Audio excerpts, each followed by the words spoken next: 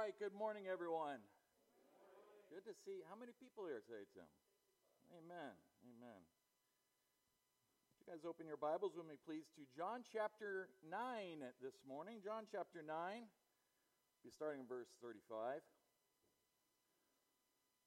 If you've been with us for a while, we've been going verse by verse through this just incredible gospel of John. And believe it or not, this is the 35th message of the series, which puts us right around the halfway point, I estimated. So we'll have about 70 hours in John when we're done with this. And though the Gospel of John is certainly extensive in the person and work of the Son, Jesus Christ, an in-depth look into prayer is still a ways off for us in John. And so as the needs of the church do arise, we may jump off from time to time to go into a more focused teaching of what that particular topic or need might be.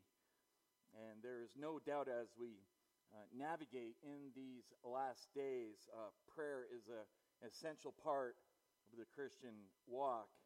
So in 2 or 3 weeks from now, Lord willing, we're going to jump out at John for maybe just a couple weeks or so. I believe Pastor Rick is doing some couple weeks in prayer, and Katie's got her monthly women's meeting that they'll be doing in prayer. So hopefully we can get a better biblical understanding of the power and authority that we do in fact have in prayer and the power of Christ, and just exactly what prayer is and what prayer isn't, and how the effective fervent prayer of the righteous avails much.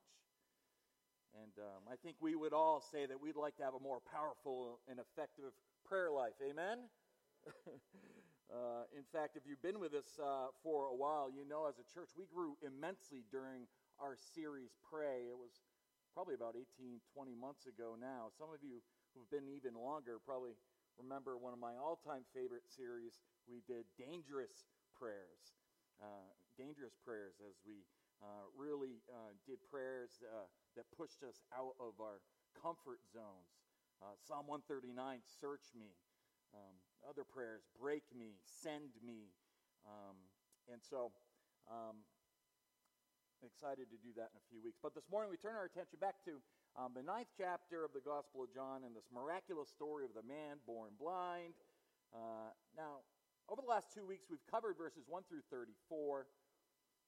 Today we'll finish the chapter in verses 35 to 41. And I broke this chapter essentially down into 3 units. This is the 3rd week of preaching. First was the account of the physical healing itself, verses 1 through 12. Jesus sees a man blind from birth. It's not an accident that Jesus sees the man, or that he was born blind for that matter. Rather, Jesus said, but that the works of God might be displayed in him. It is not because of a direct sin that this man was born blind, and it was more of that random result of the fall that they would say, but this man has been, in fact, divinely and purposely set apart for this miraculous work by our Lord Jesus Christ before the foundations of the world. However, last week we found out Jesus once again performed this healing, yeah, that's right, on the Sabbath. And this led to the second section I preached through last week, which we essentially saw an interrogation of the man himself, his parents, the neighbors. I mean, at this point, what would a miraculous story be without the Pharisees, right? They, of course, crashed the party. Instead of seeing this as a miraculous sign from their long-awaited Messiah, as Isaiah spoke about in the prophets, and celebrated this miracle with joy, they hardened their hearts further as he tried to intimidate the man from testifying to this amazing thing that God has done in our midst. Their blindness is truly frightening. Well, this section ended with the man boldly standing on the side of Christ, and then we read that they threw him out of the synagogue. So now as we come to this last section of the text, we see there's more going on here than just a physical healing. And as Jesus re-enters the story here in verse 35, he provides for us a parable type teaching that sums up this entire chapter for us. So let's read these verses through, once all the way through, and then after we can look at each one of them a little bit closer. We'll read John chapter 9, starting in verse 35. That's what the Bible says. Jesus heard that they, this is the Pharisees, that they had put him out. This was the blind man being kicked out of the temple. And finding him, Jesus said, "Do you believe in the Son of Man?" He answered, "Who is he, Lord, that I may believe in him?" Jesus said to him, "You have both seen him, and he is the one who is talking with you." And he said, "Lord, I believe." And he worshiped him. And Jesus said, "For judgment I came into the world, so that those who do not see may see, and that those who see may become blind." Those of the Pharisees who were with him heard these things and said to him, "We are not blind too, are we?" Jesus said to them, "If you were blind, you would have no sin. But since you say we see, your sin remains." Wow, what a way to end a chapter. This gospel never stops amazing me. You know, the Gospel of John is really so unique. I mean, think about it. By reputation, it's considered sort of the easiest to read of the Gospels. It's usually the first Gospel that's recommended to somebody. In its simplest form, as God so loved the world that he gave his only Son, that whoever believes in him would have not perish but have eternal life. I mean, cuts right to the heart, but so simple, so beautiful, pure. And then there are these subtle little words, these couple of verses that Jesus just goes and sticks in there. Like right here at the end of chapter 9, that seasoned scholars lose their hair over because of the depths that Jesus' words go to. And John's gospel, it seems to me at least, captures a little more of this stuff than the other synoptic gospels do.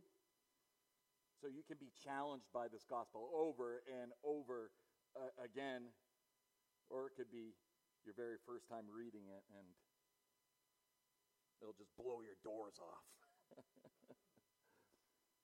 I've been telling you here, you'll be tempted to just read chapter 9 as a miracle. It's just another miracle story. Most of you have probably just read this and haven't really paused on it much and just went right by to John chapter 10. But Jesus says at the end of this chapter here, hold on there. Hold on. If you read this chapter over, yes, it's a story about a man who was born blind and is being healed, but it's also a picture of spiritual blindness and spiritual sight. It's a story of salvation. And this shouldn't surprise us. In fact, throughout all of Scripture, blindness is certainly used metaphorically to represent fallen man's inability to comprehend God's truth. In Isaiah chapter 43, verse 8, the prophet referred to Israel as the people who are blind, even though they have eyes. In Jeremiah, the prophet, chapter 5, verse 21, he declared judgment upon Israel by saying, "Now hear this, O foolish and senseless people, who have eyes but do not see." Isaiah also portrayed the corrupt spiritual leaders of Israel as watchmen who are blind. All of them know nothing. In fact, centuries later, in Matthew chapter 15 and elsewhere, Jesus would also denounce the religious leaders of his day, calling them blind men and blind guides. The blind leading the blind into a pit. We're told in Acts chapter 26, verse 18, that our Lord Jesus Christ sends the Apostle Paul to the Gentiles to open their eyes so that they may turn from darkness to light, which was necessary because, as Ephesians 4, verse 18 tells us, they too are darkened in their understanding, alienated from the life of God because of the ignorance that is in them due to their hardness of heart. Wow. In Revelation chapter 3, the risen Christ in the 7 letters to the 7 churches also warned of spiritual blindness even in the church. You'll remember he rebuked the lukewarm congregation in Laodicea with these words. He says, because you say I am rich and I have become wealthy and have need of nothing, you do not know that you are wretched, miserable, poor, blind, and naked. So it doesn't matter if you're a Jewish Pharisee, a Gentile, a pagan nation, or those only professing to be a Christian in the church. No one is exempt from spiritual blindness. And if our own sinful nature wasn't blinding enough, there's almost a double blinding that we read about in 2 Corinthians chapter 4. 2 Corinthians 4 tells us that the God of this world, speaking of Satan, the God of this world has blinded the minds of the unbelieving so that they might not see the light of the gospel of the glory of Christ, who is the image of God. The unbelieving are both naturally blinded by their sin nature and satanically blinded by the devil. Those who willfully reject Jesus and continue to walk in their natural state of blindness may also find that God judicially blinds them, giving them over to the darkness that they so love. Paul talks about this in Romans 1. He said, for even though they knew God, they did not honor him as God or give thanks, but they became futile in their speculations, and their foolish hearts were darkened. Professing to be wise, they became fools and exchanged the glory of the incorruptible God for an image in the form of corruptible man. Therefore God gave them over in their lusts of their hearts to impurity, so that their bodies would be dishonored among them. For they exchanged the truth of God for a lie. Writing to those who worshipped idols, Isaiah said, they do not know, nor do they understand why. For God smeared over their eyes so they cannot see, and their hearts cannot comprehend. Ooh. Those who persistently refuse to believe, Jesus said in John chapter 12, verse 39, therefore they could not believe. For again, as Isaiah said, he has blinded their eyes, hardened their hearts, lest they see with their eyes and understand with their hearts, and turn and I would heal them. This is dangerous, dangerous stuff. Natural blindness is damning, but terminal blindness as a judgment from God is the removal of all hope. But thanks be to our God, for our Lord is gracious and is full of compassion, Psalm says. He is slow to anger and great in his mercy. God told Adam, the day that you eat of the fruit, you will die. Adam ate and he lived for 930 years. God said, I'm going to destroy the world with a flood. But before destruction came, God established a preacher named Noah who preached of righteousness and preached of judgment. He called for repentance for 120 years. Patience of our Lord. But the only cure for spiritual blindness is saving faith in our Lord Jesus Christ. And in the Old Testament, when God talks about the Messiah, he talks about the Messiah coming to bring a great light. Isaiah 9, the people who walk in darkness will see a great light. Those who live in a dark land, the light will shine on them. Isaiah 29, and out of their gloom and darkness, the eyes of the blind will see. Isaiah 42, the people who walk in darkness will see a great light. Those who live in a dark land, the light will shine on them. So the Messiah not only would give physical sight to the blind, but he would be the light who would then shine light on them. In Isaiah 49, this is what God the Father said of the Messiah. Is it too small of a thing that you should be my servant?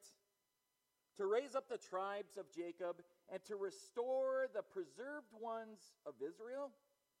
I will also make you a light of the nations, so that my salvation may reach to the end of the earth. So all throughout the Old Testament, we see the Messiah is the one who will bring light. He will bring light to this entombed, dark world. The light will shine when the Messiah comes. And so as the gospel opens up, the Gospel of John, what does John 1 say? He says, in the beginning was the Word, and the Word was with God, and the Word was God. He was in the beginning with God. All things were made through him, and without him was not anything made that was made. In him was life, and the life was the light of men. The light shines into the darkness, and the darkness has not overcome it. So that initial introduction of the Lord Jesus Christ in his incarnation is a light shining out into the darkness, just as the prophet said it would be. And what was Jesus' announcement in John chapter 8 during the Feast of Tabernacles? Jesus said, I am the light of the world. Whoever follows me will not walk in darkness, but will have the light of life. He says it again in John chapter 9. I am the light of the world. John chapter 12, verse 46, Jesus will say, I have come into the world as light, so that whoever believes in me will not remain in darkness. Light, darkness, light, darkness. In Matthew chapter 4, as Jesus is just beginning his earthly ministry in Capernaum, talks about the Lord fulfilling all that the prophet Isaiah had said. In verse 16 of Matthew chapter 4, the people dwelling in darkness have seen a great light. And for those who were sitting in the land and the shadow of death, upon them a light has dawned. So we see throughout Scripture the Messiah arriving, and he's bringing light to places of darkness. Those who were sitting in the land of death, these are depictions. They are blind to their condition. They're just sitting there in the darkness as the darkness surrounds them. But in comes this marvelous light, our Lord Jesus Christ. So then when Paul writes to the church in Thessalonica of true believers, he says, you are not in darkness, brothers, for you are all children of light, children of the day. There we go. We are not of the night or of the darkness. Children of light, children of the day. You, children of God, you are not of the night or of the darkness. So all of this was to give you a sense that God in his divine purposes has designed to use blindness and darkness as a metaphor for the spiritual condition. So now when we come to texts like these in John 9, we now recognize some of these themes. Verses 1 through 34, it's about physical light and physical sight. But we also see all throughout there's obvious overtones of spiritual blindness and spiritual darkness manifested by these Pharisees. So when we come to verses 35 to 41, the subject changes from physical sight, physical light, to spiritual sight. And I broke these verses up into just two easy sections for us. We'll see the spiritual sight in verses 35 to 38. This is given to the blind man. And then spiritual darkness in verses 39 to 41, which the Pharisees remain in. So let's look at this first section of our text in John chapter 9 as Jesus gives spiritual light to this once blind beggar. And notice that spiritual sight requires divine initiation. Spiritual sight requires divine initiation. Verse 35, Jesus heard that they had put him out. Now, think about this just for a second. Here's a man who has been an outcast his entire life. I mean, if his parents cared for him, would he have been a beggar? I don't think so. This man is a man then who is likely abandoned by his own family. Blindness was certainly considered unclean, sinful. So his parents may have deserted him. He's never had anybody respect him. Nobody's cared about him. He's at the bottom rung of society. He's a blind beggar. And now he's on top of the world. This man, Jesus, a man sent from God, has healed my eyes. He's healed me. No one has ever done anything like this before, he had said, remember. And now he's being banished from the one place that he knew he would go to go worship God and be in the presence of God. And yet look what happens. Jesus heard. This is so great. This is Psalms 34:17. When the righteous cry for help, the Lord hears them and delivers them. The Lord is near to the brokenhearted and saves those who are crushed in spirit. We see that. So Jesus heard that they had put him out. And notice what it says there. And finding him, I'd mark that if I was you. I'd circle that. Jesus finds him. You see, Jesus takes the initiative.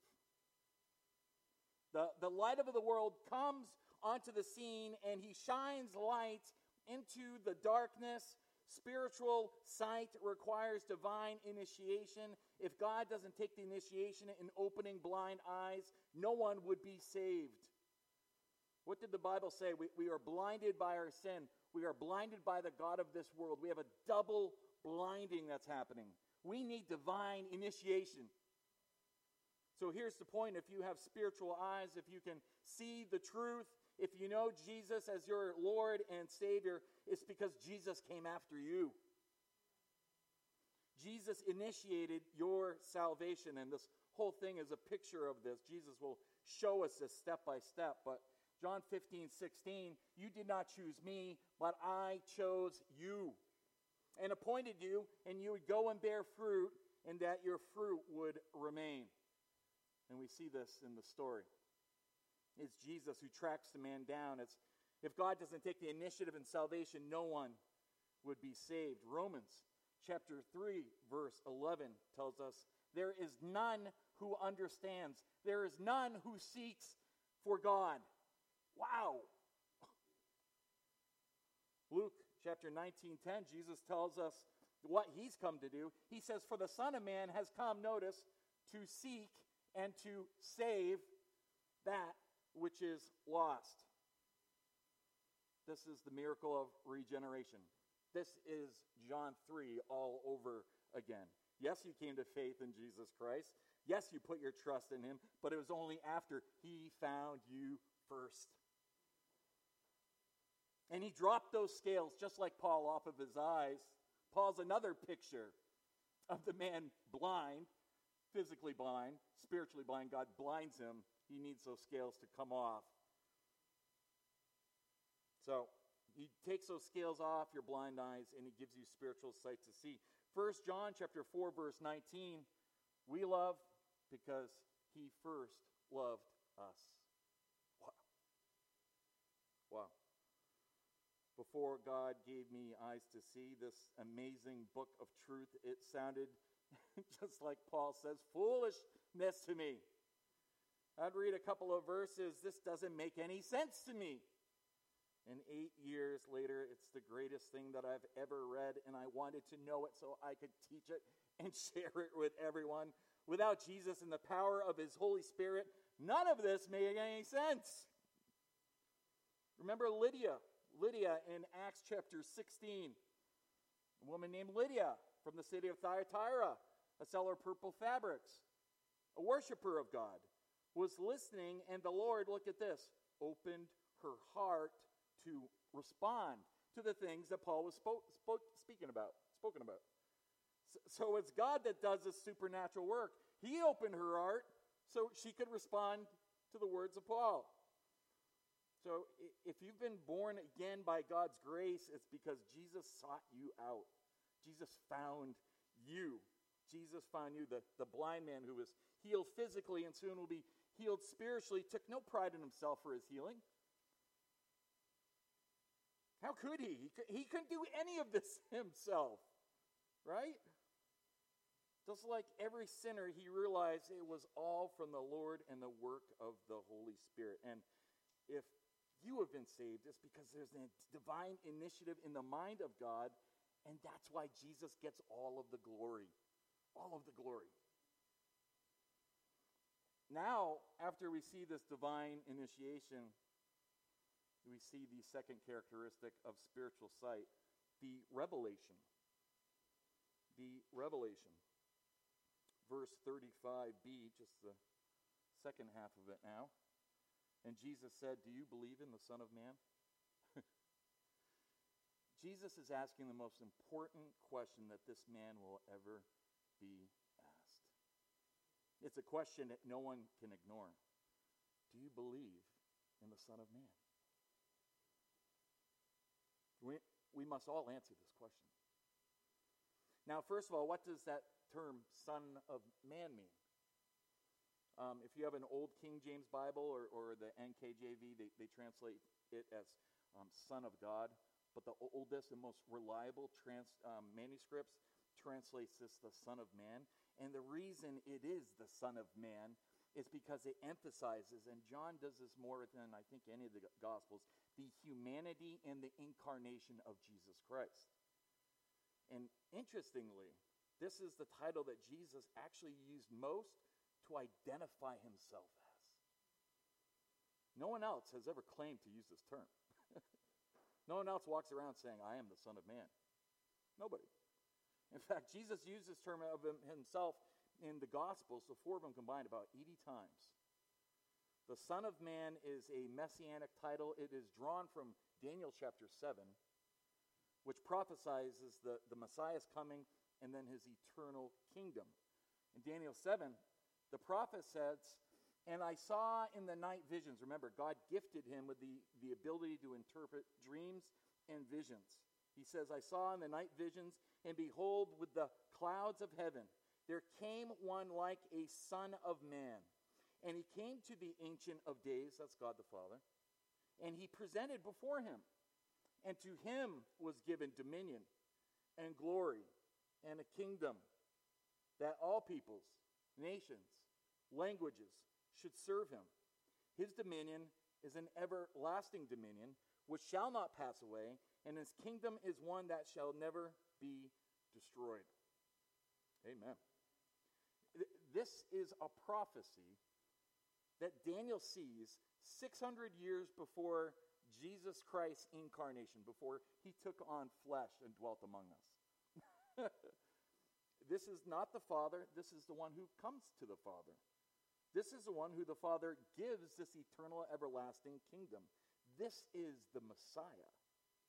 This is the Son of God, which is a prophecy that he will be incarnate, that he will take on human flesh, Son of Man. And now we see Jesus apply this title to himself. As he has left his throne in heaven and come to earth to free his people from spiritual darkness, one soul at a time. This title also has to do with him becoming a man. In his incarnation, Jesus becomes fully man, and yet he remains fully God.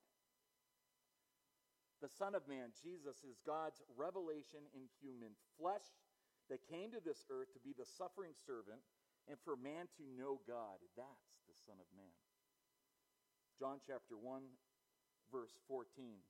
"And the Word became flesh and dwelt among us, and we beheld his glory, the glory of the only begotten of the Father, full of grace and truth. That is why Jesus used it so much, as he wanted us to understand that he has come and he took on flesh. He walked the same earth we did, and on that cross he has taken our place. Now, move down to verse 36. Look at what this man says. This is simply amazing. And he answered, "Who is he, Lord, that I may believe in him?" What an amazing statement this is. This is a man who is ready to believe. He just wants to know who to believe in. This is the inside workings of a heart prepared by God. The Spirit of God has opened this man's heart to the truth. This man who is ready to believe, he just wants to know who to believe in. That's a prepared heart. That's good soil. That is good soil. Now this word Lord here is interesting.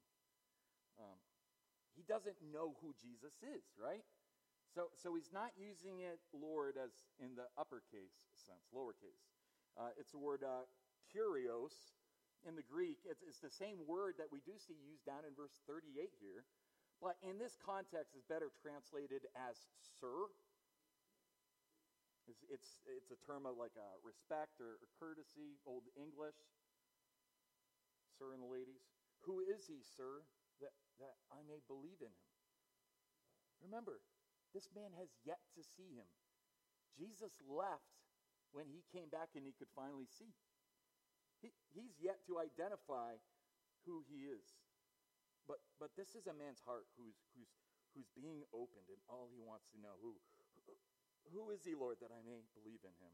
And this can only be explained as a supernatural work of God. Again, this is not some kind of a rational decision where you've convinced this guy based on a set of facts. Oh, no. The Holy Spirit has enabled him to believe. And this man's blind spiritual eyes are now being primed to be fully opened. This is amazing. That brings us to number 3, as spiritual sight results in worship. Spiritual sight always results in worship. Look at verse 37. This just gets more amazing by the verse. Jesus said to him, "You have both seen him, and he is the one who was talking with you." The man said, "Lord, I believe."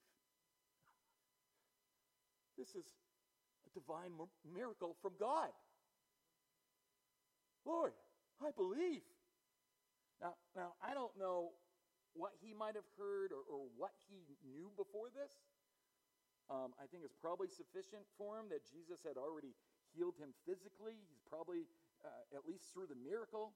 But we saw last week he had already declared that he must be a prophet from God.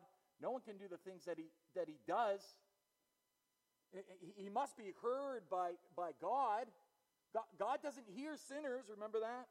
If this man were not from God, he could do nothing. We saw him say that. And if a prophet from God says, "I am the Son of Man, I am the long-awaited Messiah," that's enough for this guy. His heart's been prepared.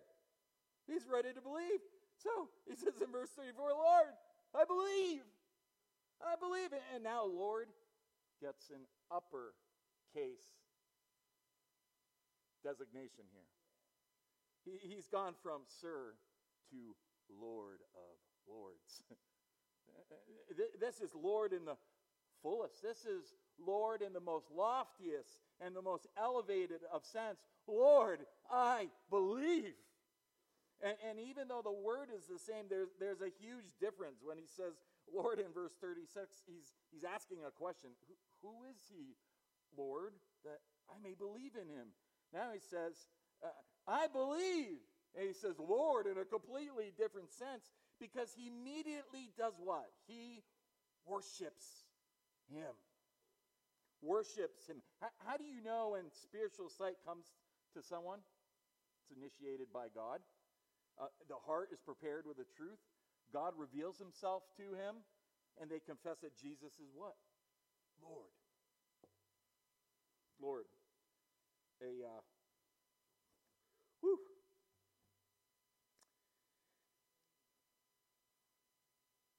We can all relate to this story, can't we? I hope you can relate to this story. If this doesn't tear your heart up, you better ask God to open your heart. A poor beggar. We all are. He had seen nothing all of his life, and now he sees physically, but more importantly, now he sees clearly. Oh, the Son of Man. Lord. He's gazing on the glory of God in the face of Jesus Christ. He's been given sight. He can see. And it's all in that simple statement right there in verse 38. That whole thing should just be circled for you. And he worshipped him. That's the whole of what it is to be a believer, essentially, in one verse right here. Verse 38. It's all there. Lordship, faith, worship. Think back to our time in John chapter 4. Jesus said the Father is seeking true worshipers who will worship him in spirit and in truth. The Father is seeking. The Father is looking for true worshipers who will worship him in spirit and truth. How do you know when someone's a true believer? Because he becomes a worshiper, a true worshiper. It's not because you prayed a prayer. It's not because you got baptized. It's not because you got moved one Sunday morning. It's because your heart's been prepared and you've become a worshiper. A worshiper. This word for worship, proskuneo, means to give reverence to, means to bow down. It literally means to fall on one's knees in adoration. And I'm sure that's what this man did. He fell on his knees in adoration for his Lord and Savior, and he said, Lord, I believe.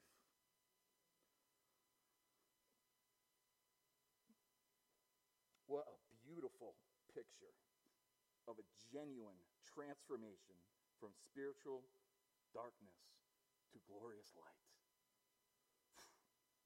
So that completes this first section of spiritual sight. I spent most of our time there.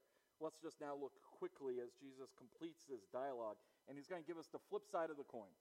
He's going to show us what spiritual sight looks like. Now he's going to show us what spiritual blindness looks like. He's comparing this humble, confiding, trusting, believing heart of a beggar with this hostile, stubborn, hardened heart of the Pharisees. This is unbelievable. Look at verse 39. And Jesus said, for judgment I came into the world, so that those who do not see may see, and that those who see may become blind. Wow. Ooh. Now when Jesus says, for judgment I came into this world, students of the Bible might be thinking, wait a minute here. I think I've heard the reverse of this somewhere before. It appears at first glance he's contradicting what he said back in John chapter 3. Turn to John chapter 3 for a moment. Just turn a few pages back to John chapter 3 so you can see this. We'll look at just a couple of verses real quickly, but John chapter 3 verse 17. This is the verse that we went through, so this might be the verse that you're thinking of as a contradiction. It says in verse 17, for God did not send the Son into the world to what? To judge the world, but that the world might be saved through him, right? Pretty clear there. Chapter 9, he's saying, for judgment I came into the world. So what's he mean here then? First, both of these are true and they don't contradict each other. They essentially are two sides of the same reality. Yes, Jesus came to save the world and not to condemn the world. For example, just stay in chapter 3, but let me just show you on the screen real quick. For example, in John chapter 12, verse 47, the Lord says again, if anyone hears my sayings, these are his words, his teachings, and does not keep them, I do not judge him. For I did not come to judge the world, but to save the world. So he's talking primarily about the gospel here. He's saying those who hear his message, okay, they hear the gospel message, and they don't receive it. They reject it. So he's saying, while I'm here on earth, I do not judge those who are rejecting the gospel. I'm on a mission not to judge, but to seek and to save that which is lost. So if you're still in chapter 3 of John, look down at the next verse in verse 18. Jesus goes further into explaining this for us. Jesus said, he who believes in him is not judged. Okay, that's consistent with what he's already said. He who does not believe has been judged already. Wow. Why? Because he has not believed in the name. If you do not believe, you condemn yourself. They subject themselves to the judgment. And yet, even though he came in his incarnation, he's come to save, his salvation itself then becomes a dividing reality. There's only two roads, no matter how you slice it. It's like Simeon said at the Lord's dedication, this child is appointed for the fall and for the rising of many. Right? Jesus, very dividing, very divisive, we've said. Now, this is not a final judgment. This is kind of immediate judgment that happens when the gospel has been introduced, or when here in the story Christ is presented. Christ is on the scene, he's here. There is a dividing that takes place between the believer and the unbeliever. One believes, one doesn't believe. Jesus goes on to say in John chapter 3, verse 19, this is the judgment. That the light has come into the world, and men love the darkness rather than the light. Why? For their deeds were evil. We love our sin. Jesus says they love their sin. Light came into the world to dispel the darkness. Instead of looking upon the light, they pull the shades and live in the darkness rather than the men loved the darkness rather than light. That's why man rejects Christ. They love their sin. We love our sin. It's like a virus that spreads until the entire body and mind and spirit become infected. Men love their darkness. So, back to John chapter 9, verse 39. Jesus said, for judgment I came into the world so that, now this is powerful, those who do not see may see. Oh, well, we know who that is. This is the comparison. This is the blind beggar. He did not see. The Lord came, so now he sees. And that those who see, here's the judgment, may become blind. Wow, again. So Jesus is summing up this entire story, this entire chapter 9 account of the blind beggar and the Pharisees. It's been a story back and forth. We've seen those who do not see, that's the beggar. Jesus says, I have come into this world so you can see. I have come for people like you so you can see, blind beggar. He recognizes his need for sight. The Son of Man appears, and he says, who is he, Lord, that I may believe? That's the posture of the blind man. We see humility in the man as he recognizes, I've been healed physically, but I still need to be healed spiritually. Lord, show me who to believe in. The Pharisees, on the other hand, they've had Jesus for 3 years. 3 long years. He's been crying out, I am the light of the world. In the middle of their biggest ceremonies, their biggest celebrations. We've seen him over and over again in John chapter 9, confronting, revealing himself to the Pharisees. In truth, not in condemnation, seeking the lost. We've seen invitation after invitation. I am the light of the world. You teachers of the law, look in your writings. They're all about me. Abraham saw my day and he rejoiced in it. Their great prophet Isaiah said that he would open blind eyes, that the lame would walk, the deaf would hear, the dead would be raised, the good news would be preached. And yet these religious leaders who had the covenants, who had the prophets, who had the scriptures, who had the adoptions, who had the glory and the worship and the promises of God, they had all of this, and yet they are blind to the Son of Man. I mean, they look at Christ, and we've already seen it. When they look at Christ, they see the devil. Wow. How much blinder can you be? You come working in the power of the devil. What? This is why Jesus said in John 3, this is the judgment. You want judgment? This is the judgment. The light has come into the world, and people love their darkness rather than the light because their works were evil. And now here in John 9, he says, this is the judgment, that those who see will actually become blind. Those who are arrogant, who see already, who have no need for a Messiah. Well, this conversation continues as we finish up in verse 40 and 41, as some of the Pharisees are apparently still keeping tabs on Jesus, or maybe they're following the man that they just threw out, but the Pharisees reappear. Remember, they threw the man out of the synagogue. But verse 40 says, those of the Pharisees who were with him heard these things and said to him, we're not blind too, are we? They say this with pride and disdain in the Greek. What they're really saying is surely you're not saying we are spiritually blind, are you? After all, we are the elite, the most religious. We're the self-proclaimed experts of the law. And on top of that, we are disciples of Moses. Right? We've seen that. How dare you accuse us of being blind? Oh, we're the chosen people of God. Who are you? We don't even know where you're from. And Jesus looks them straight in the eye, and he says in verse 41, if you were blind, you would have no sin. But since you say we see, your sin remains. Since the Pharisees were unwilling to acknowledge their blindness, but rather claimed to see, they remained hardened and unforgiven. They could not plead ignorance. Their sins remain. 1 Peter 5:5, for God opposes the proud, but gives grace to the humble.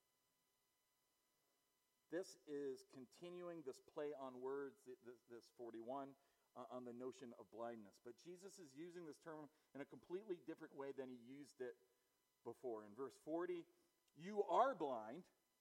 You are blind in the sense that you don't see your sin. You are blind, but then in verse 40, you're not blind. What's he mean? He means you're not blinded from the truth. You are without excuse.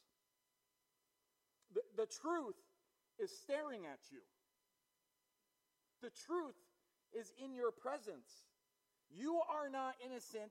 You stand condemned. Wow. You've heard my words. You've seen my miracles. You have no excuse. Yes, blind to your own sin. No, not blind to the truth. Not blind to the truth. Spiritual blindness then receives judgment. It refuses to admit its blindness. It rejects the offer of light. You remain in, your sin remains. Your sin remains.